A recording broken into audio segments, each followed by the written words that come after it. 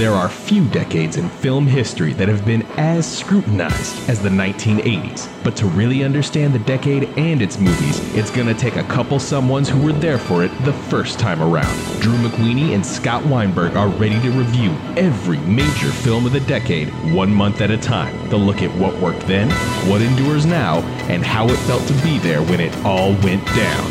Turn back the calendar with us. It's the 80s all over.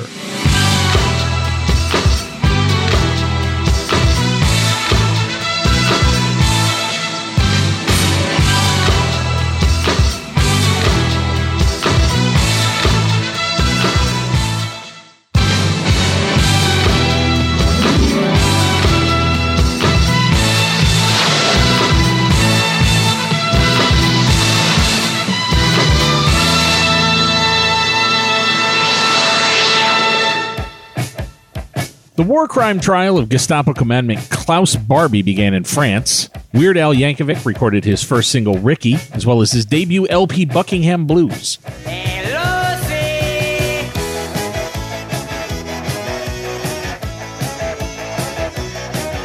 EPA announced that it would buy the small town of Times Beach, Missouri, because the community had been poisoned by dioxin, leading to its eventual full evacuation.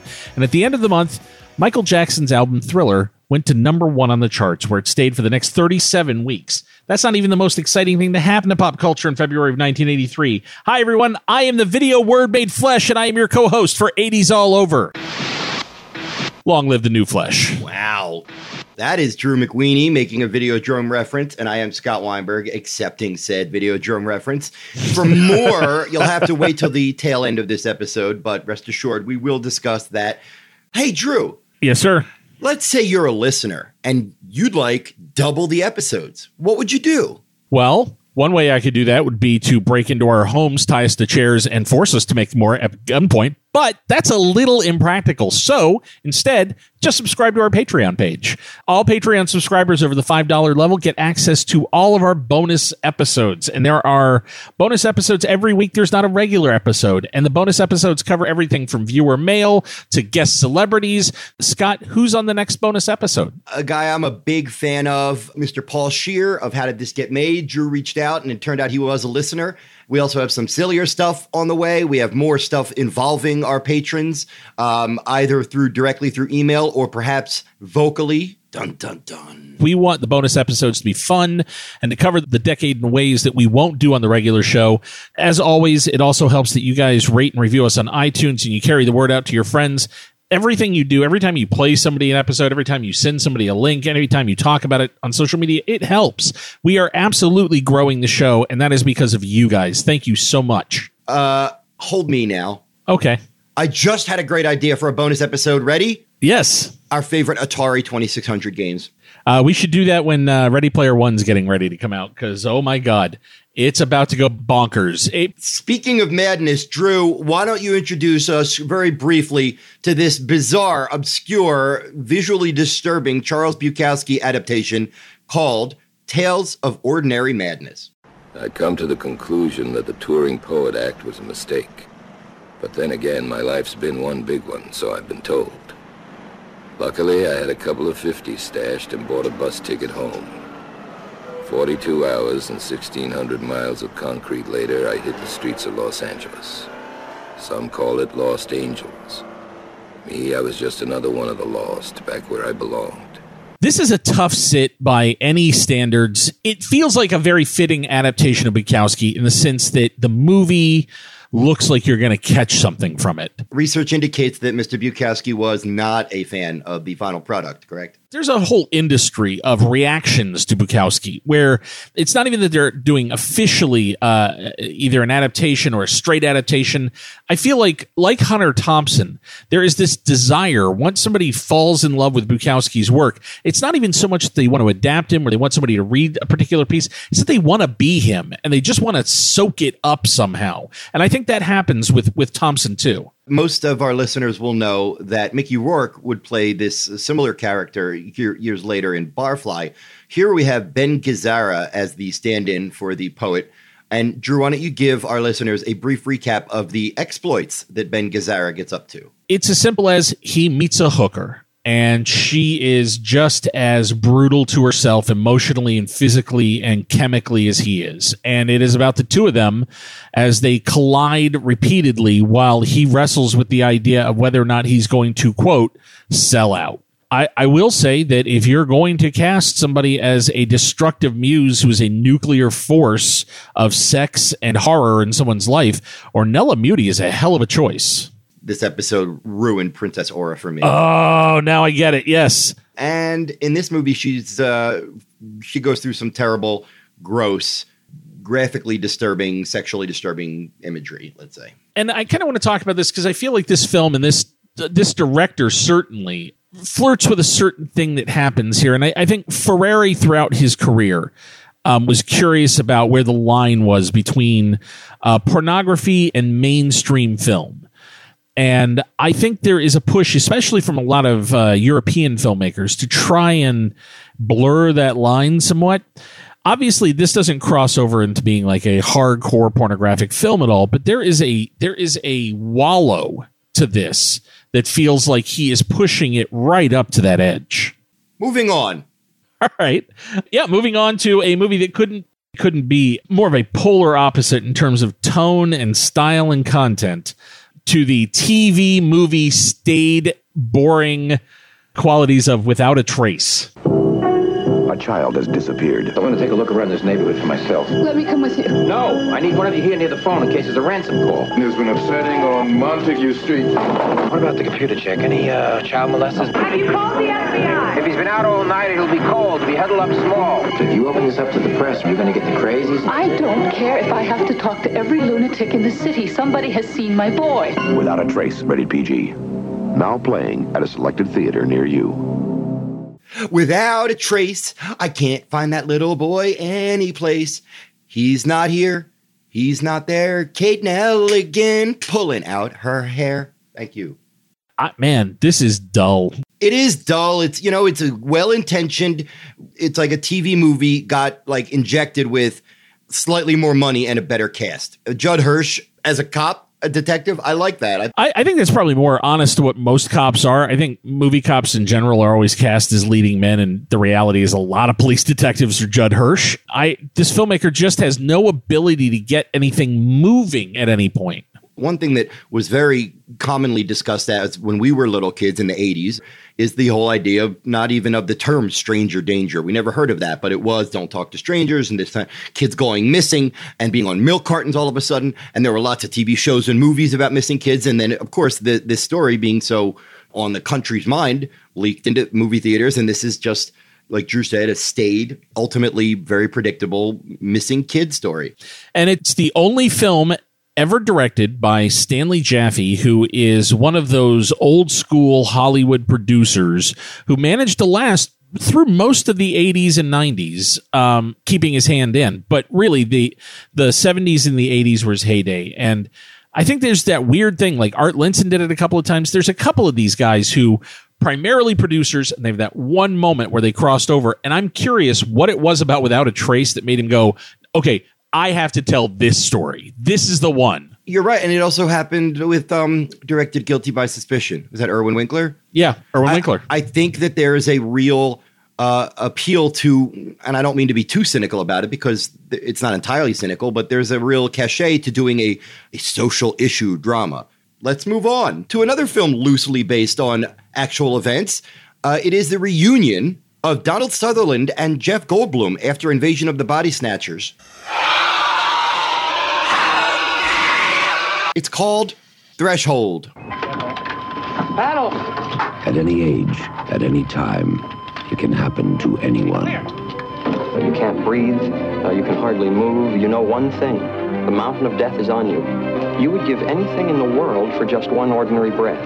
You mustn't be afraid. They have come to the edge. She is praying for a miracle.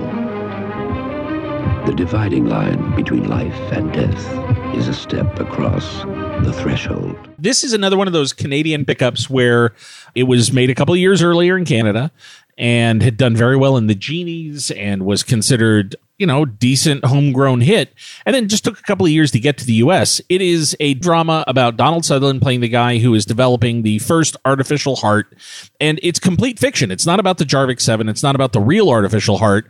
It was essentially science fiction when they started making it, and then by the time it got released in the U.S., the Jarvik 7 was in a dude's chest.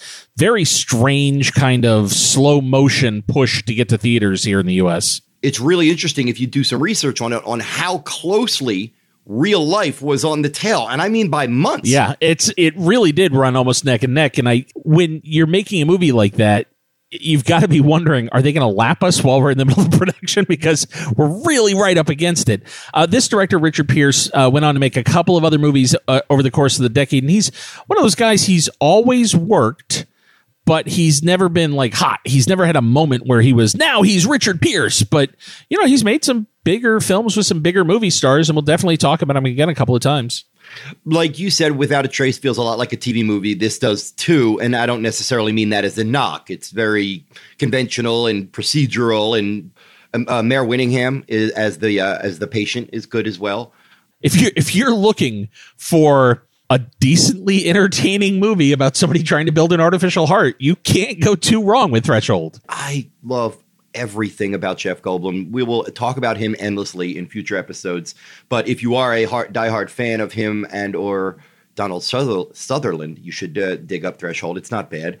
Going into this next one, I picture an executive's office, and he's sitting at his desk, and the door flies open. So, Scott, you're the executive, and I'm John Voight. Okay? Got it. Here we go.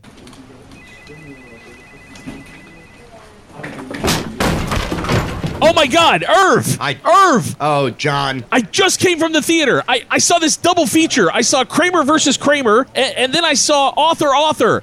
Why the fuck am I not making a movie with kids? Lots of kids now! You're so loud, John Voight. How much coke do you have in you right now? All of it! 5 kids now! So I got a script here called Table for 5. To new beginnings.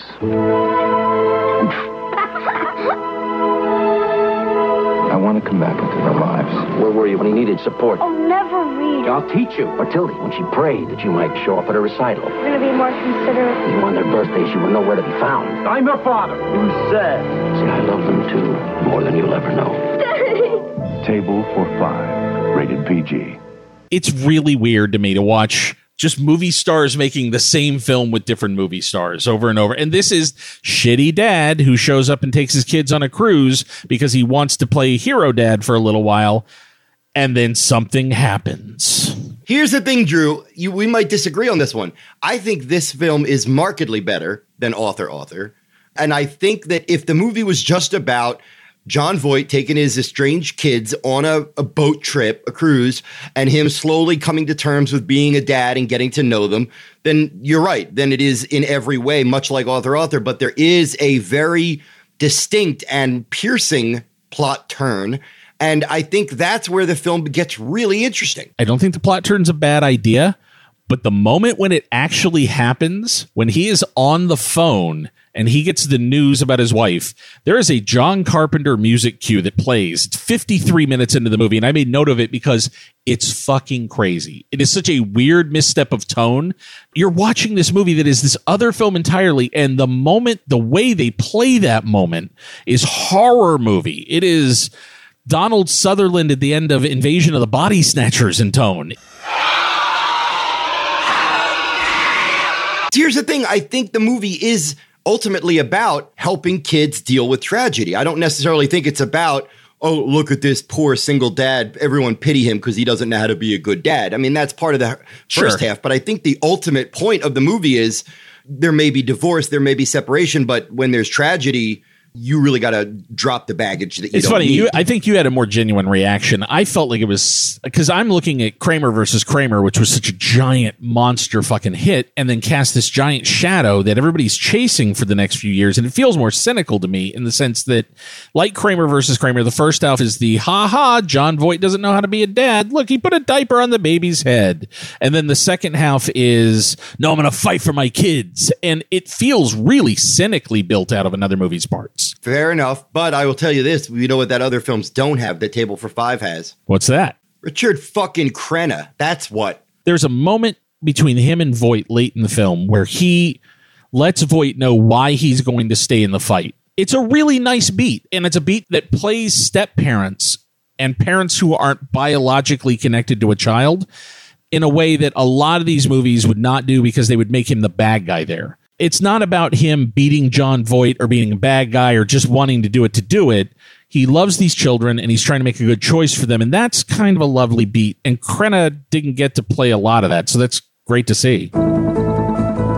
Flash, we now go live to Drew McWeeny with the Art House Report and his report on Wim Wenders, the state of things. Wim Wenders was coming off of, I think, what had to be kind of a mortal wound to his career, which was the production of Hammett with Francis Coppola for Zoetrope. But we talked about how that film got basically reshot, and there was a lot of debate as to who actually did it, and there was some rewriting in the middle of it. And so Wenders felt this weird interrupted schedule on that, and he tried to go shoot something else. That didn't happen. All of that entire experience led to The State of Things, which is a movie about filmmaking not happening. It's really about a film crew that's trying to make a low-budget science fiction movie, and they're in Portugal, and they run out of film, and they run out of money, and their producer's vanished, and nobody knows exactly where he's gone. And the filmmaker has to keep his crew and his cast together while he tries to keep his film alive. I think it's a really potent metaphor for just filmmaking in general. That's what filmmaking is. And one of the things that it gets really right is the inertia that happens on film sets. There's stuff like you'll just cut to, one of the camera assistants, and he's got his amp and his guitar set up, and he's in some corner of the location they're using, just playing guitar for 5 minutes. And Sam Fuller, who plays the cinematographer in the movie, is maybe my favorite thing about it. Part of it is him talking about how they're stealing the entire production of the thing by shooting on short ends, which, if you don't know what that is, those are the pieces of film that are left over when you're shooting and you have just a couple minutes left to film, not enough to do a whole other scene, so you just keep that undeveloped film and you can use that later. That's how Jarmusch made his entire first movie, and that's sort of a legendary thing.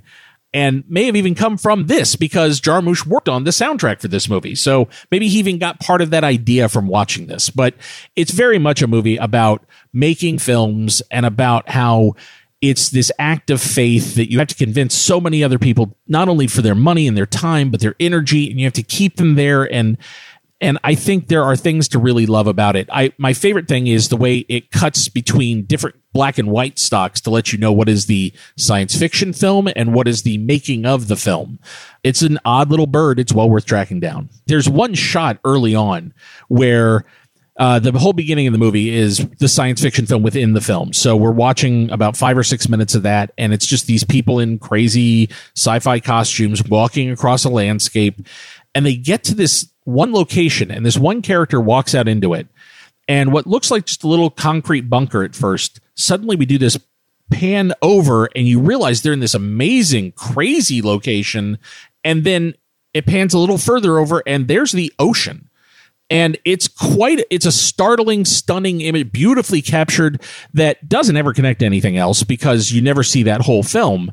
But Wenders is very good at capturing little moments that they're trying to capture, and then also just showing you how hard it is to get anything done on a movie set. I did find it interesting, and anything about filmmaking I want to pay close attention to. I love movies about filmmaking because that's often the most self-reflexive, self-deprecating, telling, interesting kind of. Now, this next one, I was really excited to hear that you had your first viewing of it because, man, what a movie to walk into fresh. Scott, let's talk about The Year of Living Dangerously. Hamilton, Guy. Occupation, journalist.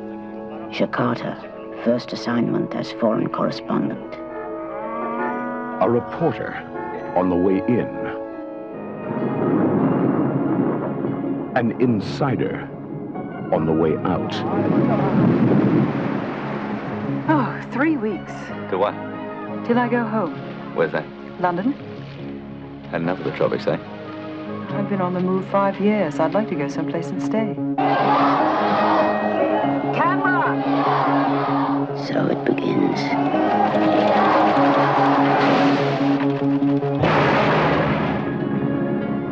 Metro-Goldwyn-Mayer presents a new film by Peter Weir. Mel Gibson, Sigourney Weaver. The Year of Living Dangerously. Always considered myself a huge Peter Weir fan. This is what he did right before Witness. And of course, Witness have it being shot in Philadelphia and starring Han Solo, was a big grown-up movie for me as a teenager. But I had never seen or had any real interest in, because it is a political and romantic thriller about a part of the world that right now I know little about. And as a kid, I knew nothing about. So it's Mel Gibson, Linda Hunt, and Sigourney Weaver. And they're in Indonesia. Mel Gibson is a reporter, and Linda Hunt plays a man who has his thumb in virtually every pie. He can speak to the rebels. He can speak to the poor. He can speak to the government agents. And he kind of takes Mel Gibson's character under his wing. And then Sigourney Weaver is somebody who pops up later. She seems like she's kind of an upper class dilettante. Is that the right word? But then it turns out that she might have much more sneaky and important reasons to be there. I found it absolutely fascinating. It's an interesting movie for its literal mindedness. I'm just literally watching a little slice of history. Peter Weir is not all that interested in subtext and metaphor. He's interested in giving you this one little snapshot of a painful time in a country's history. Even though the book was written in the late 70s and was about something that happened in the 60s, the movie was completely banned until the turn of the century. Because it definitely poked at something that was still very fresh and real.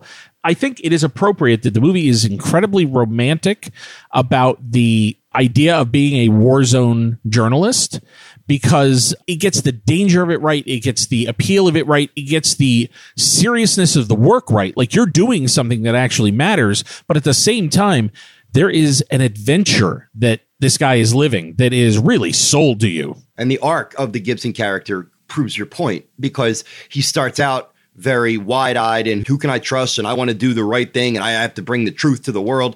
And then as he gets tighter and tighter into the underworld and the political world of Indonesia, it's nothing's black and white. Like, the biggest piece of the story he might get, he has to potentially betray somebody bad. How beautiful are both Mel Gibson and Sigourney Weaver in this movie? What's kind of admirable about this movie is these two stars at this point in their career could have just starred in like a vapid, empty-headed romantic drama. And this has legitimate romantic tension and feeling to it, but it's mainly about this country and this crisis, this political potential coup. And Weir was at a moment where he was maybe one of the most exciting filmmakers alive right then, because this is a guy who's already got Picnic at Hanging Rock and The Last Wave under his belt, and clearly is just muscular. Like, he can do anything he wants. This book and this moment in history, the way he shoots it, it must have really gotten in his head, because, man, he had a very clear idea for visually how this thing would feel. He makes you smell it. He makes it feel tactile. And yeah, he had the right idea, which is you take two beautiful young movie stars and throw them in the middle of something that is very real. And it creates the old Hollywood feel of what these movies were, but in a photojournalistic setting that feels very real and harrowing. And that combination of things, I think, was very new and thrilling. Like, it still feels exciting as filmmaking. My question to you now, let's talk about this real quick. Linda Hunt, of course, won an Oscar, and her performance is fantastic. This film was made today. Would you have a woman playing this man? You would not only not have a woman playing the part, but you also wouldn't have a Westerner playing the part. And it is this is a white woman playing an Asian man. Yeah, it's a performance that's as complicated to unpack this performance as Cloud Atlas, with all of its gaming that's going on. And on one hand, her performance is strong and very respectful. On the other hand, there are Asian actors who could have played that role. And Linda Hunt, she was known in the theater world, and she was somebody who obviously directors were already trying to work with. We've talked about her work in Popeye and how she was part of that really respected group of actors that Altman hired there because he wanted performers, like really good performers, to come in and build characters. So that's what she's doing here. Is her character work in this is unassailable. She's great. There's a reason she won the Oscar. There's a reason she was in that conversation from the moment people saw the film. But yeah, I don't think you would see her cast in this today. And I'd love to have the conversation with her now about the casting and about how it happened and about her approach to playing it in the first place. I think it's a fascinating performance. I could see how other people would have a problem with maybe it winning an Oscar, because the argument could be, is this what you're celebrating, like replacement instead of representation? On the other hand, the performance is fantastic. So, it's an interesting debate that people will have as long as they watch this film. How great is the score by Jarre?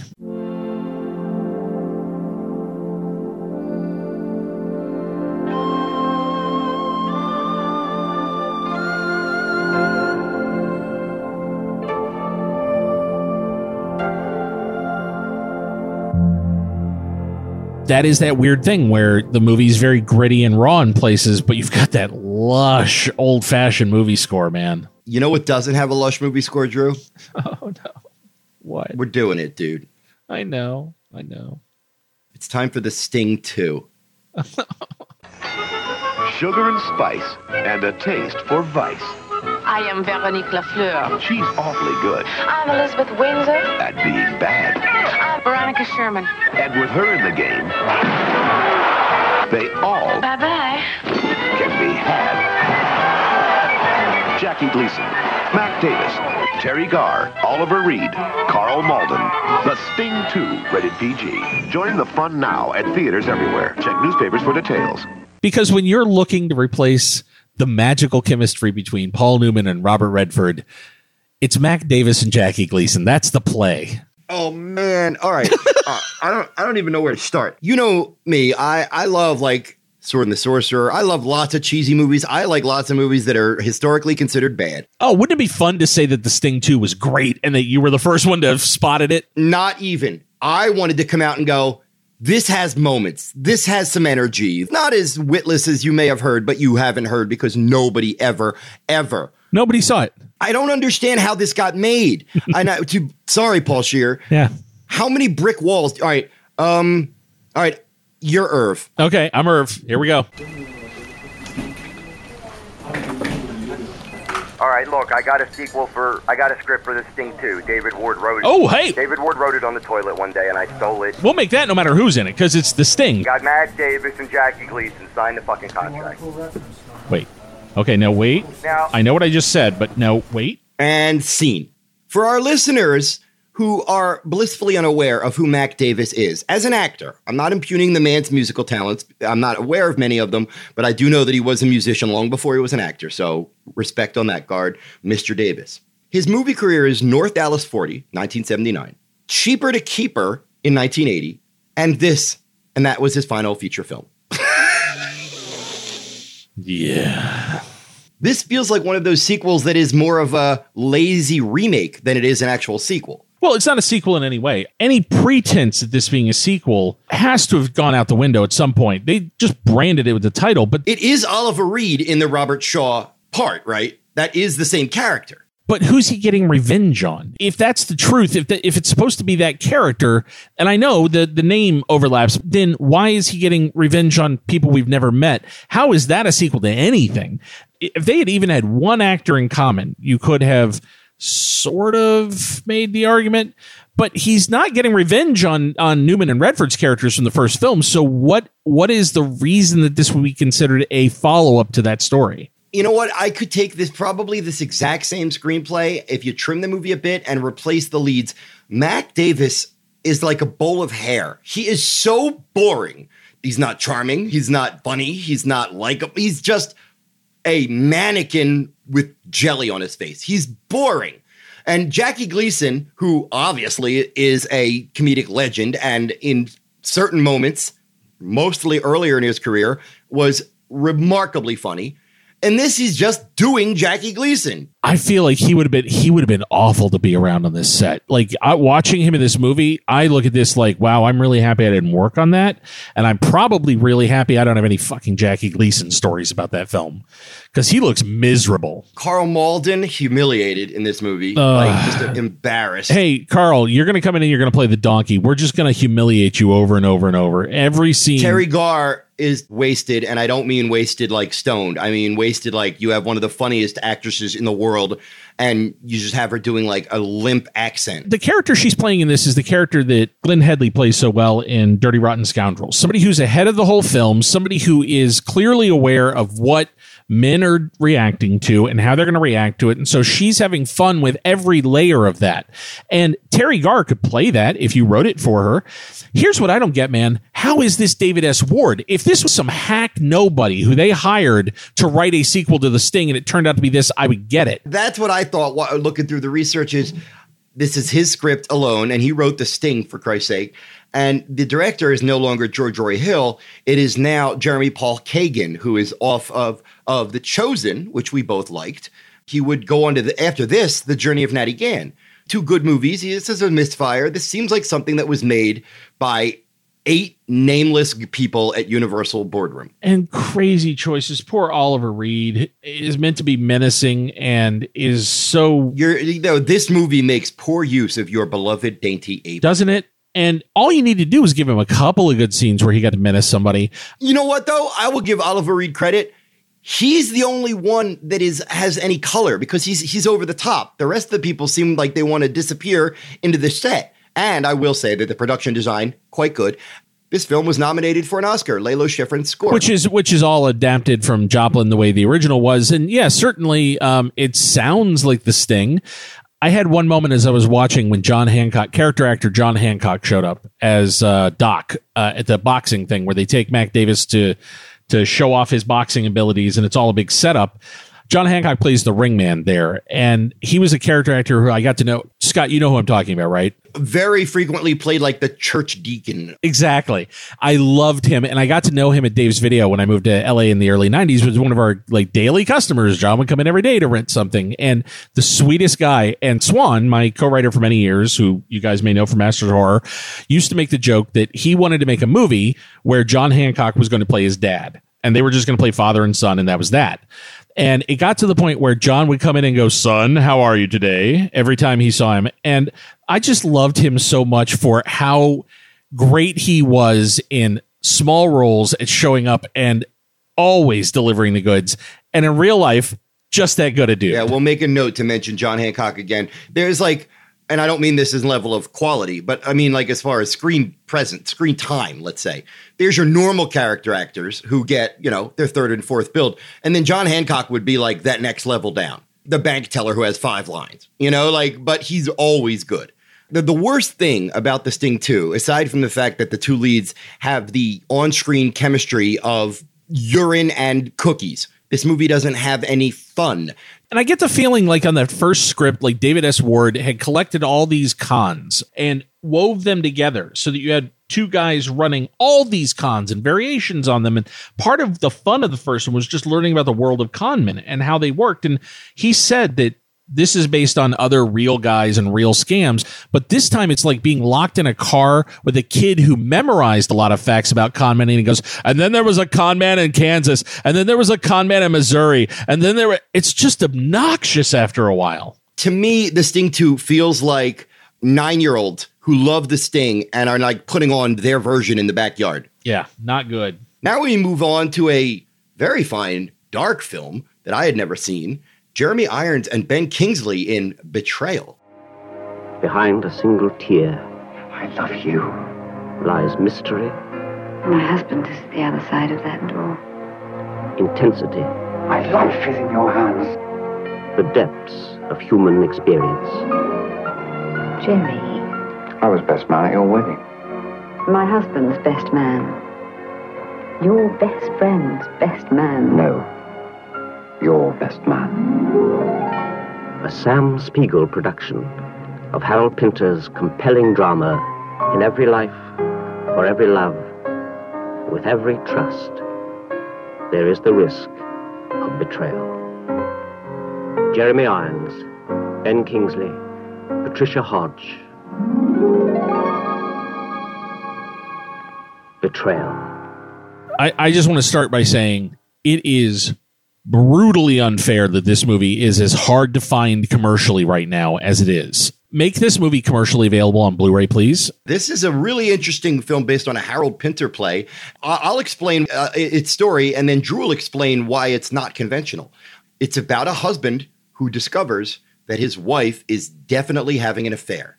And the entire thing begins a year after the affair when the wife and the guy that she had the affair with get back together to talk about it. The entire thing then moves backward in time from there. That's the answer I was looking for. Genius. It moves backwards. It's pretty beautifully constructed, and if you see the play performed, the film is a phenomenal representation of it. They did not change much. It is simply a living, breathing version of it in real spaces, and I think a pretty sensational example of how to turn a play into a film. The leading lady, we should mention, of course, is Patricia Hodge. I don't know her all that well, but she holds her own against Ben Kingsley and Jeremy Irons, so clearly she's got talent. It's such a potentially dull story if you told it in a conventional fashion. Who hasn't read a simple melodrama about a spouse who cheats on the other and the heartache that follows? I do think it's an unusual affair, the way they set it up, where they have this secret apartment and they have this life that they have built together that runs parallel to their real life. It's not just they get together and have sex.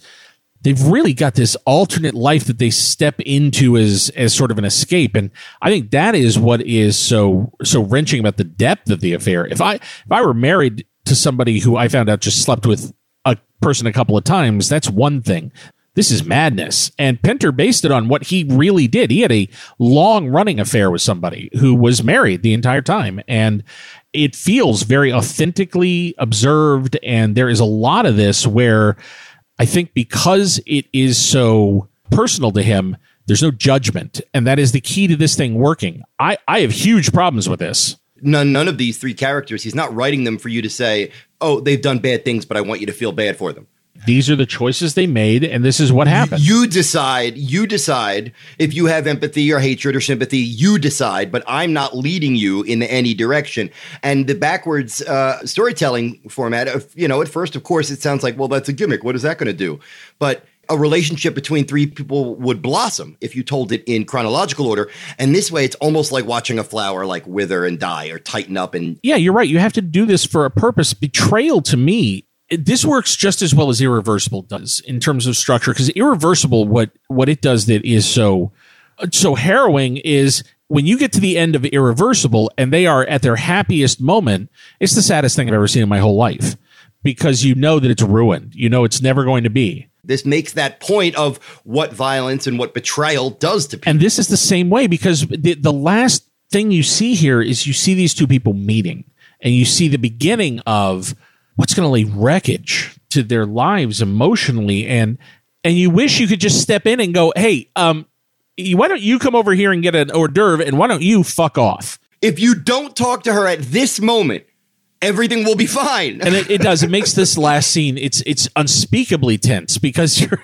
the whole time you really just wish you could step in and stop them. By the way, if you are a Seinfeld fan, you know this movie, even if you don't know this movie. And that is what I've talked about, the Mad Magazine theory of how culture leaks into other culture. There's an entire Seinfeld episode called Betrayal that is told in reverse structure, that is done just like this, that is obviously a nod, but they don't make a big deal out of it. They don't tell you over and over that it's a film. If we've piqued your interest, send a tweet to Fox Home Video and see if Betrayal 1983 is presently available. While you're at it, you could ignore the next Dudley Moore vehicle. Lovesick. Dudley Moore is Dr. Saul Benjamin. What seems to be the trouble? His patients are driving him crazy. Who am I, really? Are you crazy? Then I sprouted wings and flew around the room. And this is the woman he's crazy about. I can't treat you anymore. What? I'm in love with you. Dudley Moore, Elizabeth McGovern, Lovesick, rated PG.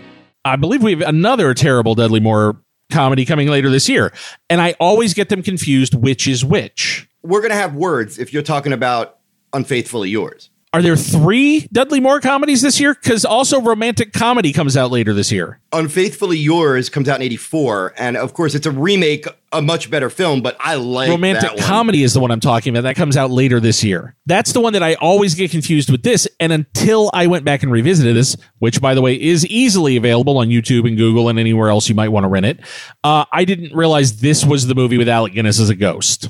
Yeah, so we have Dudley Moore fresh off the turd that was 6 weeks, and now he's playing, this is a fun idea, he's the shrink who's in love with his patient. Oh, not just in love with her. He almost immediately proceeds to having sex with her after breaking into her house to steal things.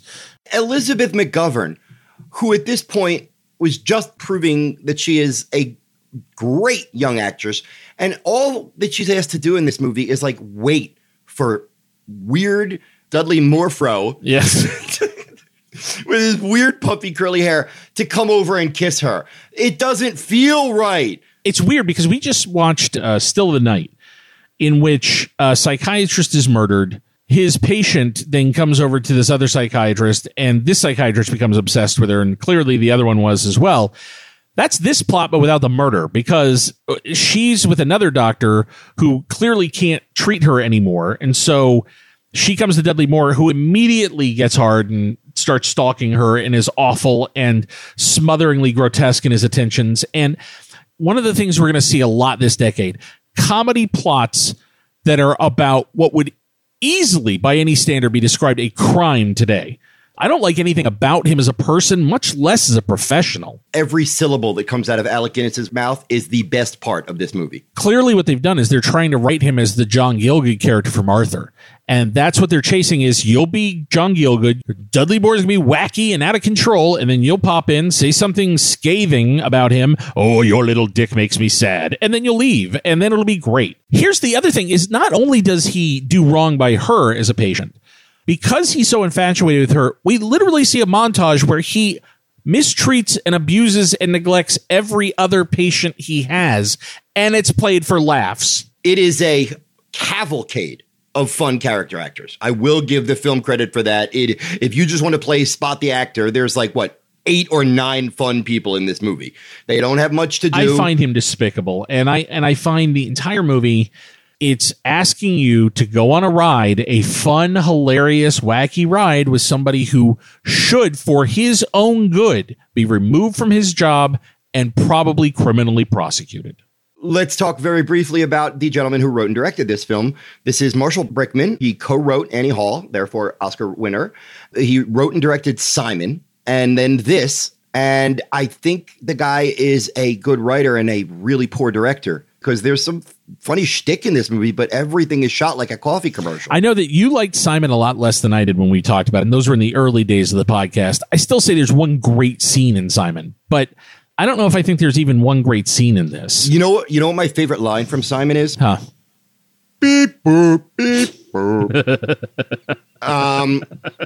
Yeah, but Marshall Brickman, one thing I learned in my research, did you know he co-created Jersey Boys? Yeah. I did not. Yeah, he is that guy's a survivor. He has managed to stay in this business and every now and then do exactly what he needs to do to get the next decade and a half. At least one thing that Marshall Brickman did right with Lovesick, he unleashed a wild Ron Silver who is seemingly lampooning Al Pacino for no obvious reason. But if you want to see Ron Silver doing an Al Pacino impersonation and having fun doing it, then Lovesick is worth digging up. If, on the other hand, you want to see Ron Silver as a concerned psychologist. I didn't even realize we did this. Oh, my God, it is. Ron Silver head to head. I had an Oscar-winning segue and you laughed over it. Go for it. I'm sorry. I was so impressed. Barbara Hershey and Ron Silver in The Entity. Hey, wake up, everybody. It's a gorgeous day. Gorgeous day. Come here. 20th Century Fox presents the story of Carla Moran. Now look. The most extraordinary case in the history of psychic research. A team of experts will investigate her life. Why does he attack you, Carla? And they will find more than evidence. They will find The Entity. I love Barbara Hershey. I always have. The Entity is a film that literally scared me when I was a kid because it felt like I was watching, didn't feel like safe horror. Even Friday the 13th and Freddy and Jason. It's pretty grim. Yeah, it is grim, no doubt. And I think because this is dealing with a woman who is sexually abused by a ghost. It feels transgressive, and in particular because it never really tips into shock effects for shock effect. It's all about Barbara Hershey and punishing her. And really, she takes some crazy abuse in this film. I don't like this movie, and I feel like I should because it's somewhat well regarded among horror fans. I admire the film more than I like it. I think it is well made. I think it's interesting in the way it treats the paranormal. It's a pretty straightforward telling of the true case of what was reported to be true about the person this happened to, Doris Bither. It doesn't do a lot else. It is just the haunting and, her being tormented over and over, and then eventually getting somebody to believe her. It's very procedural, which I think that's what you're reacting to. This is very plotting. It has scenes that run way too long. It has scenes that repeat themes and ideas that we've seen before, heard earlier in the film.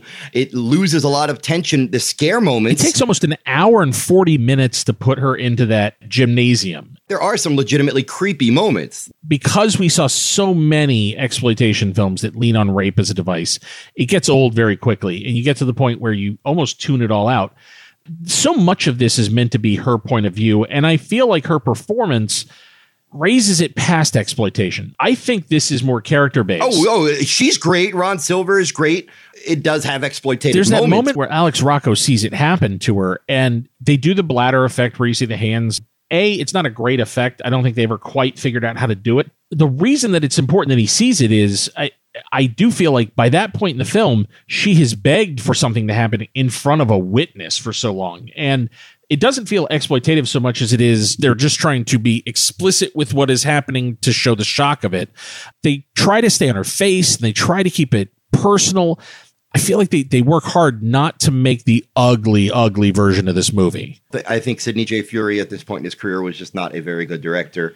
I'd agree with you there. I don't think he's particularly a talented guy. I think this might be one of the overall most successful things he made. His next movie will be Purple Hearts. Then we move on to Iron Eagle and Superman 4. Oh, boy. So listen, our next two films we're going to talk about back to back because they were released for a special double feature engagement theatrically, which is a weird ass idea by Universal. Well, not really, because if you think about it, the Rolling Stones and Gilbert and Sullivan are all very similar.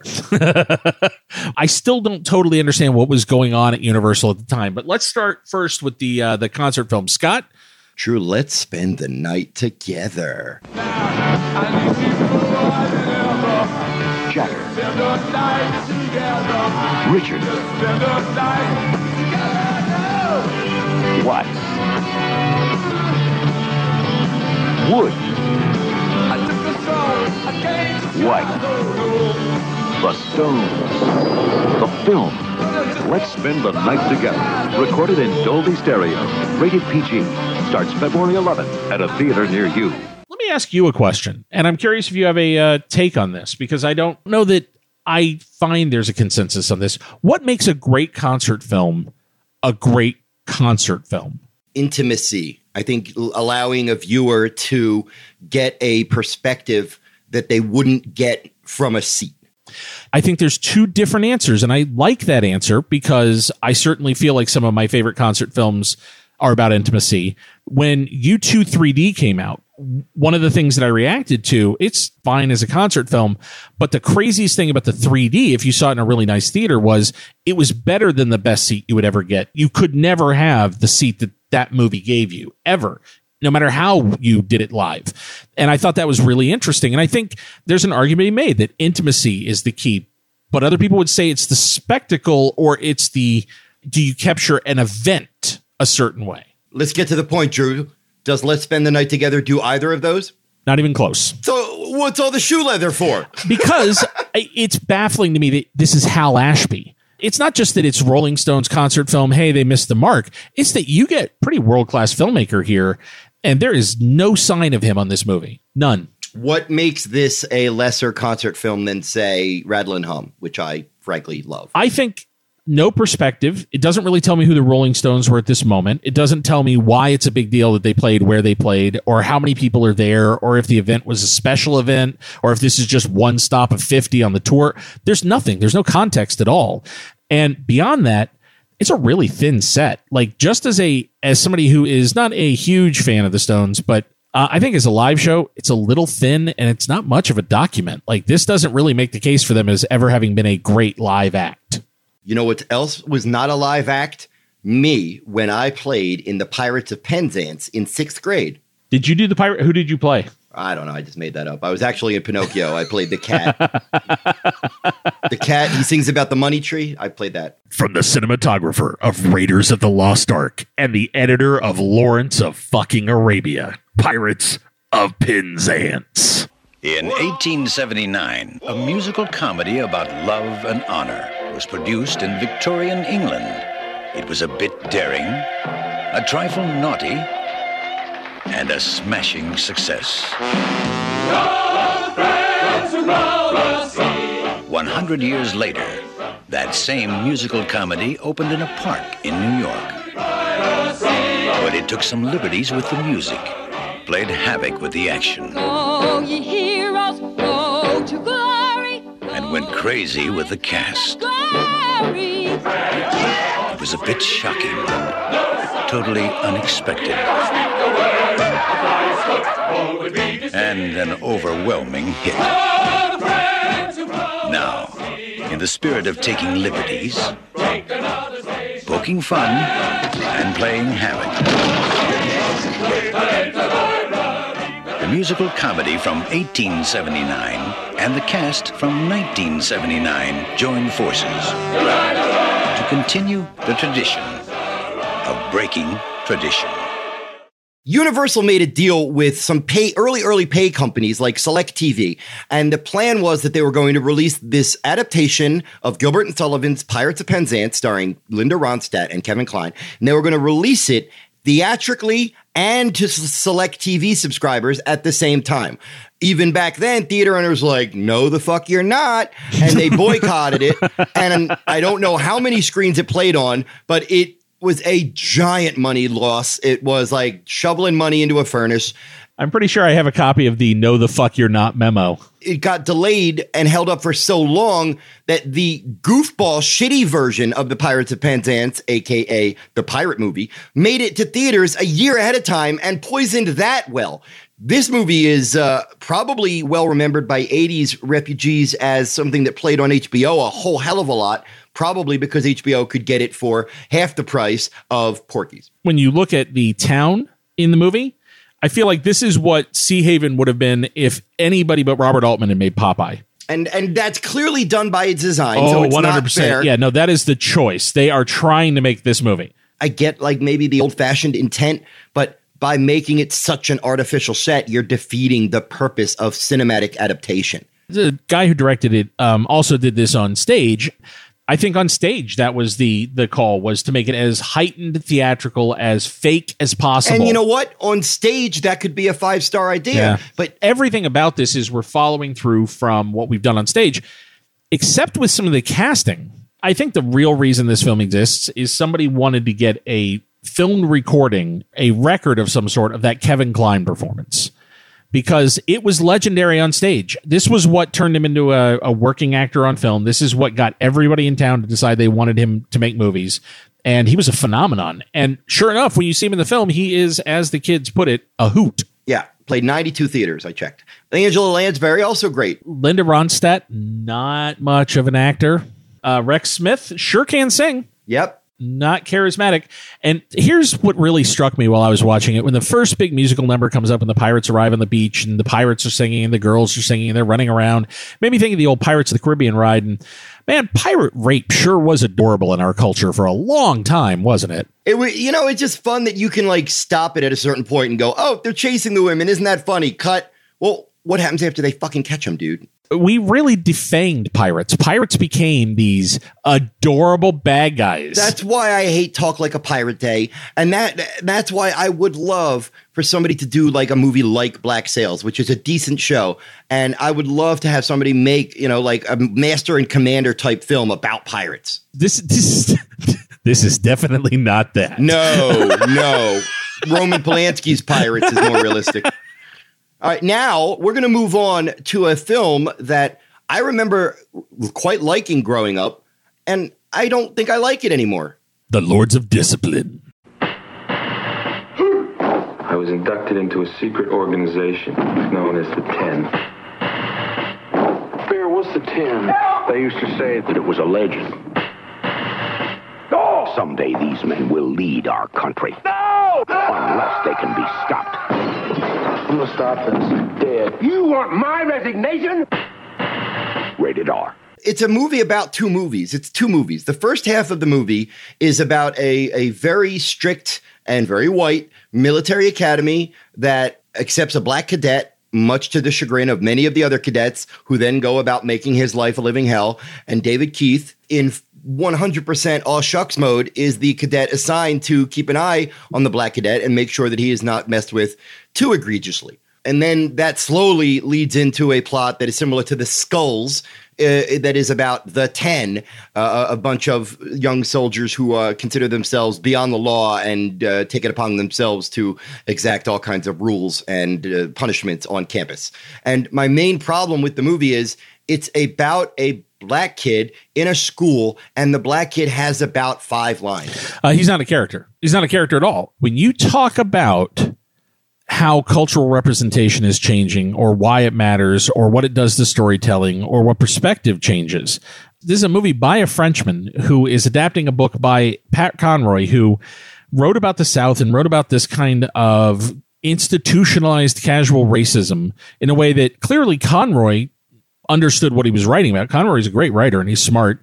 He also is a profoundly white writer who wrote from a white perspective. And this movie is all about David Keith's emotional journey to becoming a good person, because he does what is literally the baseline right thing in this situation at the last possible moment, because he's backed into a corner and forced to do it. If you had asked me a year ago, which is the better film, this or Taps, I would have said this. Oh, no. No. And this is not terrible. It's just wrong-headed, because if you want it to be about David Keith and his journey, fine. But the black cadet has to be a character of some importance. And here's where it feels exploitative. You talked about exploitation in the last one. When there's scenes where they're torturing this kid and they're pouring gasoline on him, and they're going to burn him.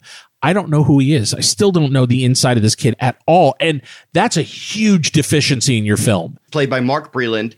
I just kept waiting for the scene for him to have some moment of why we should care. I mean, obviously we care about him because he's being tortured. There is more time spent about Rick Rossovich playing a musclehead who can't deal with somebody swearing in front of a photo of his girlfriend than there is in dealing with anything about this black kid's inner life, or what it was like to be the first to cross into an all-white institution where people are fucking armed. Really good performance by Robert Prosky. Deserves a better film. He's tough, gruff, but oddly likable, which is weird because Prosky is usually just scummy. It also has some young Michael Biehn, young Bill Paxton. J.D. Spradlin shows up as the general. And a young Judge Reinhold. I'd be curious to see if people watch this film and are able to get past that real disconnect, which is like nobody on set said, hey, man, we got to give this character 3 or 4 scenes where we get to know him.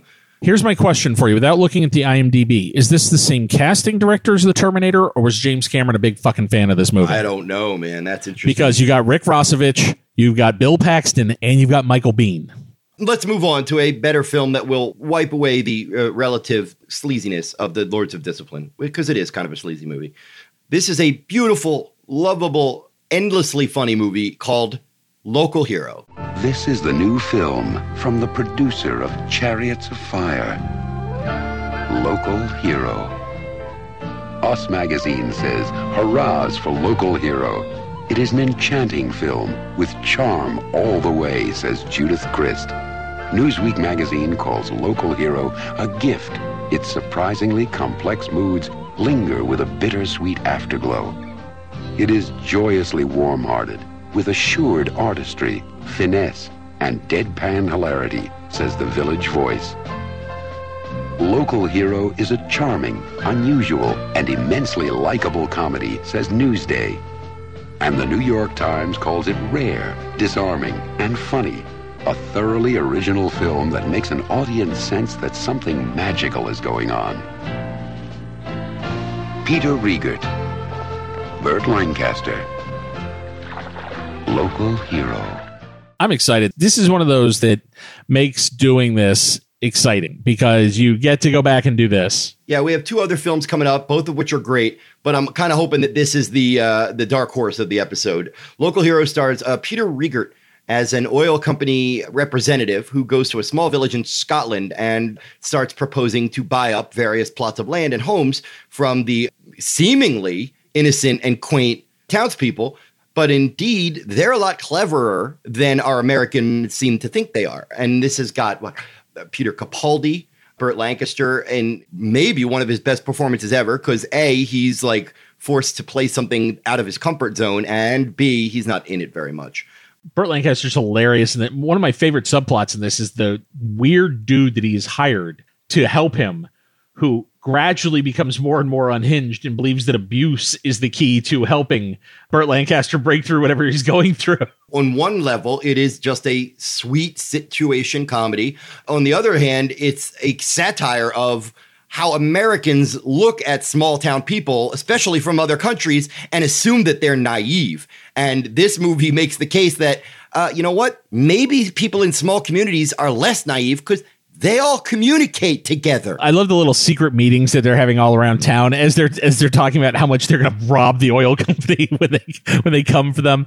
And it does have a little bit of edge to it, but it's just an upbeat movie about human nature. And Peter Riegert, who we of course know from Animal House, and recently very funny on Kimmy Schmidt. He's great in this. And I wish that, I don't know why a guy like Peter Riegert didn't have a more, I mean, he's had a steady career his whole life, but I don't know why a guy like him didn't become like a more steady character actor. Dennis Lawson, of course, we knew from Star Wars, and it was super exciting as a kid to see him in a movie where I'm like, oh my God, there's a guy who had stepped out of only Star Wars to appear in what really was a charming discovery at the time.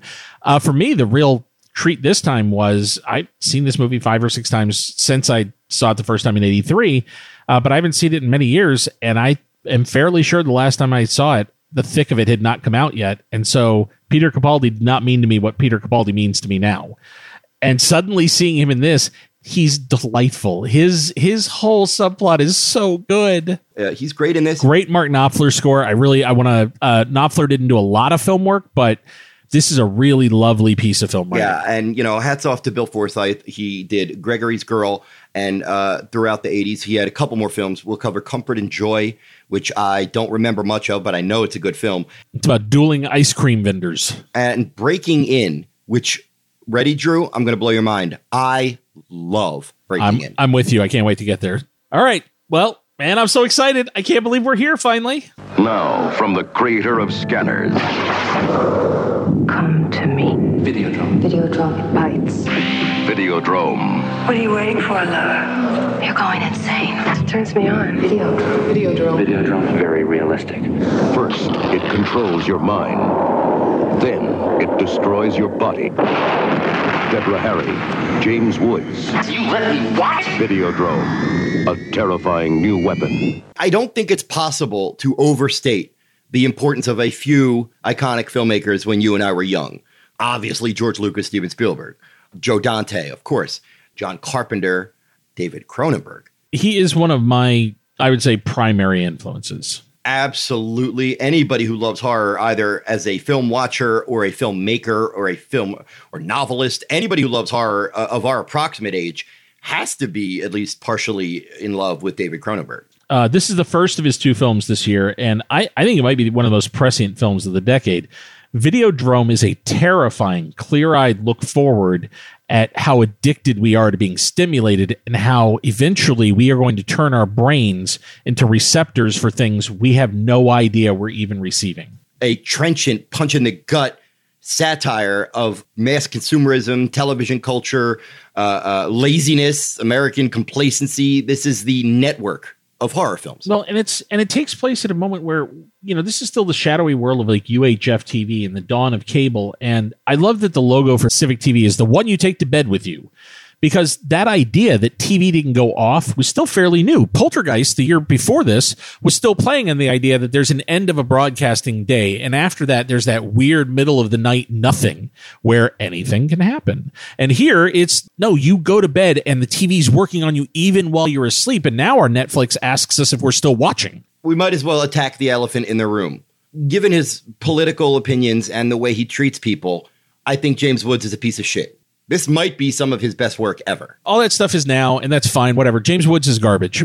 He played garbage a lot, and he was cast frequently because he looked like someone who would leave a film on stuff if he touched it. In several films, he gives intense, memorable, great performances, and this is one of them. I really like the way the movie baits the hook for Max, and if you've seen the film more than once, then when you go through the second time, you realize the entire film is a trap that's closing around him. And it's so beautifully constructed for him. A sleazy programmer for a UHF video channel uncovers a broadcast that may be a snuff film that is changing the people who watch it. It could be the despicable nature of certain humans is causing an actual break in reality through technology.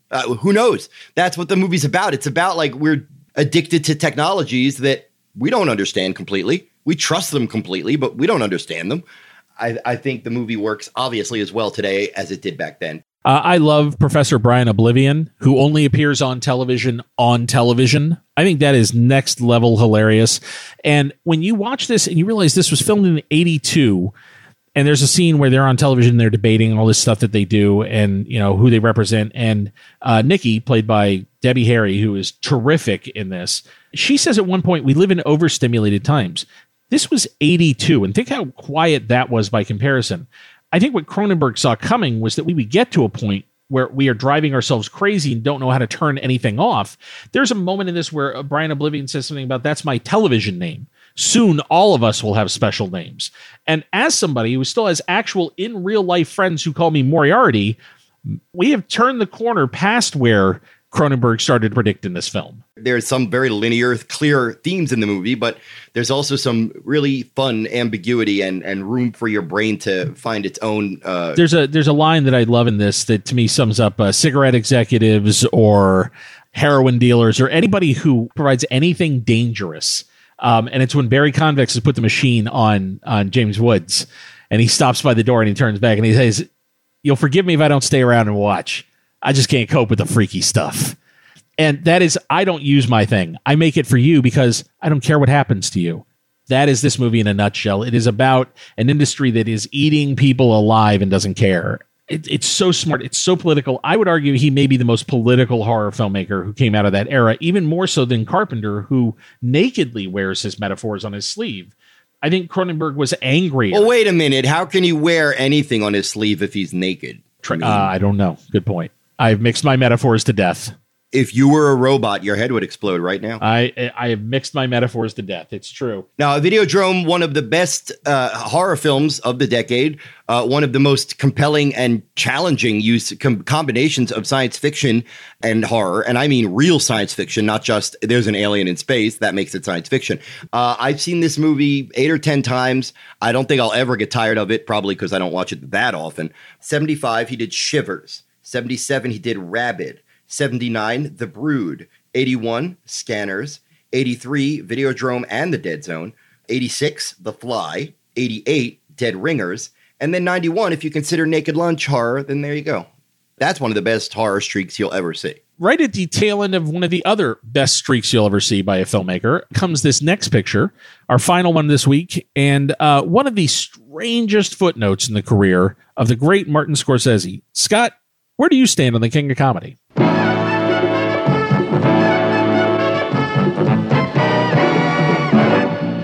So will you please give your warmest greetings to the newest King of Comedy, Rupert Pupkin. His name is Rupert Pupkin. He lives in a world of make-believe. Oh, Jerry, I love this guy. Always coming up with these great lines. I love him. Nobody can remember his name. Mr. Pipkin. Mr. Pupnik. Mr. Puffer. Rupert. Pupkin, Pupkin. But by 11:30 tonight, the whole world will know that Rupert Pupkin is the new King of Comedy. Robert De Niro, Jerry Lewis, in a Martin Scorsese picture. The King of Comedy. I dig it. I'm a much bigger fan of his subsequent film, After Hours, and when we get to After Hours, I can explain why. But I came to this even later than that, and not unlike Videodrome, it is a scathing indictment of television consumption and our addiction to the moving image and being famous and being looked at. It stars Robert De Niro as Rupert Pupkin, a sad sack wannabe comic who styles himself as a big star and is obsessed with a Johnny Carson-like television host as played by Jerry Lewis. First of all, I'm obsessed with the Jerry Lewis performance in this movie. Yeah, he's fantastic. It's like remind me of Richard Dawson in Running Man. The best sequence in this movie involves Jerry Lewis and Sandra Bernhard. And it is what would happen if a fan was finally given carte blanche. You get whatever evening you want with the star of your choice, and they can't do anything about it. There is obviously the misery end of the pool if you wanted to go horror film. I don't know that you need to be any scarier than what we see here. It is terrifying and crazy. And during the entire thing, I've got to think Jerry Lewis was just thinking, how did I end up? What is happening around me? She's one of those force of nature actors. And in other things, if you were to say she's a bit over the top and a bit grating, I might not disagree. But Sandra Bernhard should have been nominated for this movie. Oh, she's unreal in this film. And every scene between her and De Niro, what I love is I love the energy as they feed each other's crazy. This is what crazy people look for, is they look for another crazy person who goes, I smell you're crazy, I'll raise you this crazy, and now our crazy together is super powerful crazy. I love like that we can recommend this and After Hours because obviously almost every movie nerd in the world loves Scorsese to one degree or another. If you look at these two films, he came off Raging Bull and then he did this. There was a period where Scorsese talked about getting out. He was not happy. And the work that he was doing in this era, was super demanding. You look at Mean Streets, Taxi Driver, New York, Raging Bull. These are movies that you put everything into, that you have to give your whole heart to. And he was getting to the point where he wasn't sure he was going to be able to do that. And he really only had one more film he wanted to make, which was Last Temptation of Christ. And he wanted De Niro to play Jesus, and he tried forever to get that going. And De Niro kept him on the hook by saying, well, if you'll do a comedy with me, then I'll play Jesus for you. And so they went looking for a comedy script. And this was the closest thing that Scorsese found to a comedy that he was interested in. And I love that because I find this really funny. Man, it's a comedy. But it's not a comedy in the sense that any studio knows what to do with in terms of selling a comedy. Oh yeah. I love comedies that take firm aim at our own faults. They're a lot more truthful. They're a lot more memorable. And what I just found interesting about Scorsese's 80s, and that kind of rhymes, welcome to Scorsese's 80s, is that, he did Raging Bull, then he did King of Comedy, then he did After Hours, and then he went right back to Color of Money. It's like, I got to go back to crime movies because that's where people he kind of felt like he was organized back. It wasn't even organized. He was punished. He commercially kept failing. After Hours was not a hit for him, and he wasn't somebody the studios could really bank on. I find this a really interesting bookend to Taxi Driver because obviously Taxi Driver is the violent version of what happens when you have a relationship with a public figure that doesn't exist, that's only in your head. And his whole obsession with the politician has to do with his feeling, he has no power and he needs to feel powerful. Rupert's about something very different, but he's a perfect bookend to Travis in that he's just as crazy. He's just as delusional. He's just as driven to do something about his crazy. And he wants fame not because he's a hero or because he saved a girl from some pimp or because he did something great and affected history. He wants specifically the applause of a Tonight Show audience. And that downstairs room of his that he has rigged up with the fake set. The first time you see that in the movie, you go, oh. And yet now, in a YouTube generation, Rupert doesn't look as crazy as he used to. Rupert just looks like a guy who was too early. Yeah, it's a good point. Yeah, it's a great film, and it often is kind of forgotten because people talk about, the Raging Bulls and the Casinos and the Goodfellas. This is a fantastic film. I have no interest in ranking it among his other films, but if you like Scorsese, I find it hard to believe that you won't dig The King of Comedy. It's one of the films that you should see because of the performances and specifically because there's almost no other place Sandra Bernhard has ever been this good or that Jerry Lewis has ever been this real. Plus, isn't it always cool to see somebody who their work really well and you see what would maybe an aberration? oh, he's always made horror movies, but then he went off and made a drama, or she's always made comedies and this is her one attempt at thriller and did it work out? And I just love that he's always had dark humor in almost everything he's ever done, but it's just fascinating to see the darkly playful side of Scorsese. I would say this is the last moment Jerry Lewis mattered on film until Funny Bones. It's a real aberration. Guys, next month is going to be unbelievable. March 83 is a very, very strange lineup. We're going to see a lot of the sins of Porky's being visited upon audiences. We're going to see maybe one of the most influential films of the decade that nobody's seen. We're going to get another Neil Simon comedy. We're going to see movie stars at the end of things like Charles Bronson, movie stars that never quite happened like Tom Selleck, sequels that shouldn't have happened, and we're going to learn what the meaning of life is. So we will see you back here in 2 weeks for March of 1983.